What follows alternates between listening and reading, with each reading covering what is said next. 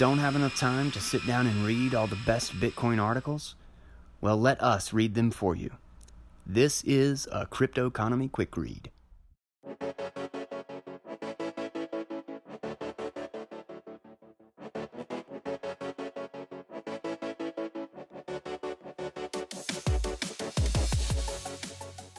Today is August 28th, 2019.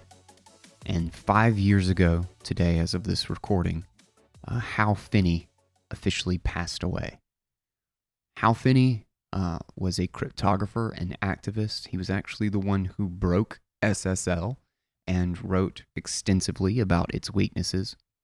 He was a cypherpunk and cryptographic activist. He supported individual rights, privacy, and believed in the liberating power of this technology. He was a key developer in PGP and worked alongside Phil Zimmermann for years. He was the inventor of reusable proofs of work, which became a foundational piece in the design of Bitcoin. He was also the very first person, aside from Satoshi, to run the Bitcoin client. And he also received the first Bitcoin transaction from Satoshi in 10 Bitcoins shortly after the network went live. He was a true giant of cryptography. He loved what he did clearly, and he was a critical part of the foundation that got us to where we are today.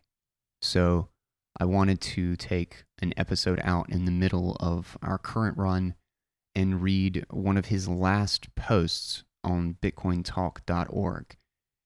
It is titled Bitcoin and Me by Hal Finney. I thought I'd write about the last 4 years, an eventful time for Bitcoin and me. For those who don't know me, I'm Hal Finney. I got my start in crypto working on an early version of PGP, working closely with Phil Zimmermann. When Phil decided to start PGP Corporation, I was one of the first hires. I would work on PGP until my retirement. At the same time, I got involved with the cypherpunks. I ran the first cryptographically based anonymous remailer, among other activities. Fast forward to late 2008 and the announcement of Bitcoin. I've noticed that cryptographic graybeards, I was in my mid-50s, tend to get cynical. I was more idealistic. I've always loved crypto, the mystery and the paradox of it. When Satoshi announced Bitcoin on the cryptography mailing list, he got a skeptical reception at best.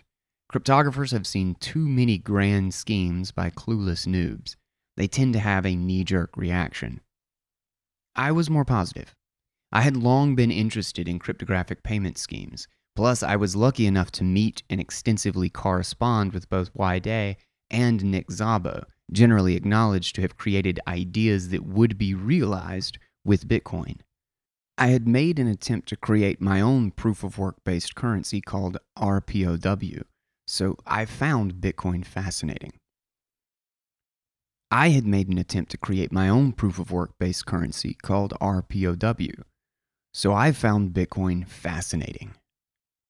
When Satoshi announced the first release of the software, I grabbed it right away. I think I was the first person besides Satoshi to run Bitcoin. I mined block 70-something, and I was the recipient of the first Bitcoin transaction when Satoshi sent 10 coins to me as a test. I carried on an email conversation with Satoshi over the next few days, mostly me reporting bugs and him fixing them. Today, Satoshi's true identity has become a mystery. But at the time, I thought I was dealing with a young man of Japanese ancestry who was very smart and sincere. I've had the good fortune to know many brilliant people over the course of my life, so I recognized the signs. After a few days, Bitcoin was running pretty stably, so I left it running. Those were the days when difficulty was 1, and you could find blocks with a CPU, not even a GPU. I mined several blocks over the next days, but I turned it off because it made my computer run hot and the fan noise bothered me. In retrospect, I wish I had kept it up longer, but on the other hand, I was extraordinarily lucky to be there at the beginning.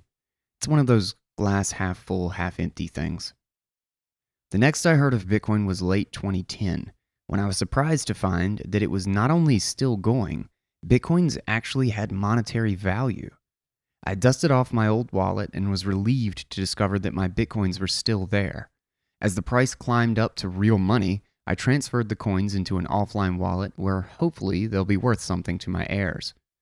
Speaking of heirs, I got a surprise in 2009 when I was suddenly diagnosed with a fatal disease. I was in the best shape of my life at the start of that year. I'd lost a lot of weight and taken up distance running. I'd run several half marathons and I was starting to train for a full marathon. I worked my way up to 20-plus mile runs and I thought I was all set. That's when everything went wrong. My body began to fail. I slurred my speech, lost strength in my hands, and my legs were slow to recover.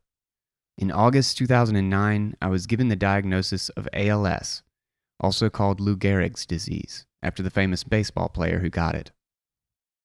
ALS is a disease that kills motor neurons, which carry signals from the brain to the muscles. It causes first weakness, then gradually increasing paralysis. It is usually fatal in 2 to 5 years. My symptoms were mild at first and I continued to work, but fatigue and voice problems forced me to retire in early 2011. Since then, the disease has continued its inexorable progression. Today, I am essentially paralyzed.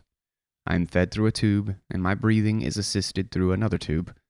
I operate the computer using a commercial eye tracker system. It also has a speech synthesizer, so this is my voice now. I spend all day in my power wheelchair. I worked up an interface using an Arduino so that I can adjust my wheelchair's position using my eyes.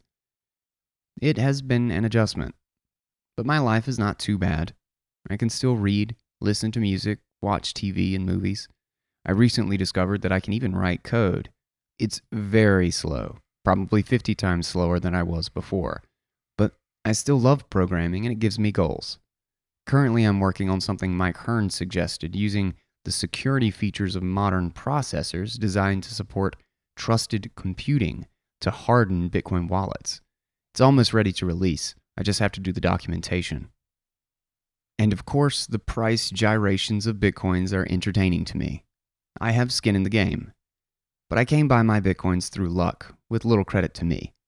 I lived through the crash of 2011, so I've seen it before. Easy come, easy go. That's my story. I'm pretty lucky overall. Even with the ALS, my life is very satisfying, but my life expectancy is limited. Those discussions about inheriting your Bitcoins are of more than academic interest. My Bitcoins are stored in our safe deposit box, and my son and daughter are tech savvy. I think they're safe enough. I'm comfortable with my legacy. Rest in peace, Hal. This is the Crypto Economy, and I am Guy Swan. Till next time, take it easy, guys.